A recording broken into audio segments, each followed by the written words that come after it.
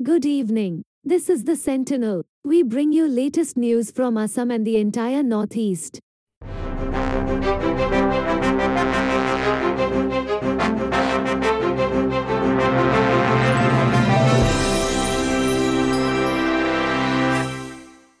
Assam COVID-19 patients age range between 18 and 71, informed Assam Health Minister Himanta Biswa Sarma during a press conference. Most cases of COVID are seen from 50 to 60 years. As of now, 79% of COVID patients are male and 21% are female. 4 COVID-19 patients recovering in Assam are from UP, said Sarma. Out of 34 COVID-19 cases in Assam, 32 related to Tablighi Jamaat, informed Assam Health Minister Himanta Biswa Sarma. So far, 725 people from Assam stuck outside the state have been provided financial assistance of 25,000 rupees. Amid lockdown, the state government had decided to provide economic benefit to residents of Assam with severe health issues seeking treatment outside state.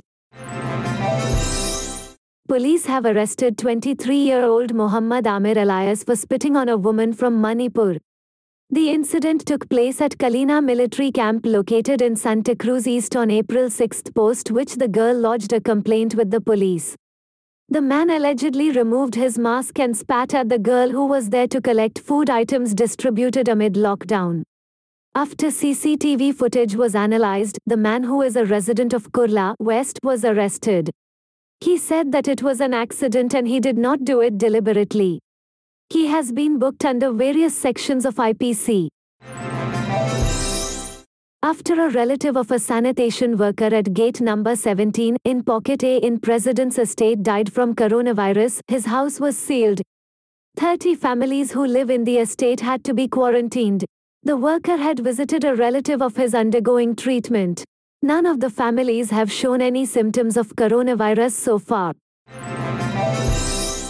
After HRD Minister Ramesh Pokhriyal Nishank released new academic calendar of National Council of Educational Research and Training (NCERT), CBSE has begun working towards a revised, rationalized syllabus of classes 9 to 12 to compensate for loss made during lockdown.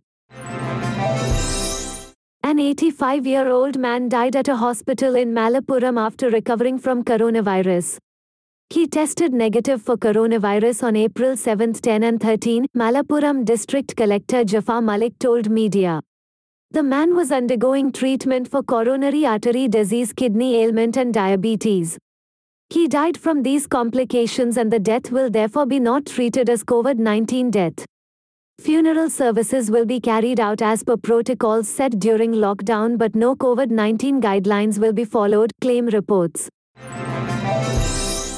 Switzerland's 14,692-foot mountain Matterhorn was lit up with the Indian flag. This was part of a series organized by renowned Swiss light artist Jerry Hofstetter to show solidarity in a world affected by COVID-19. The 800 meters high projection soon went viral and has been shared widely on Twitter.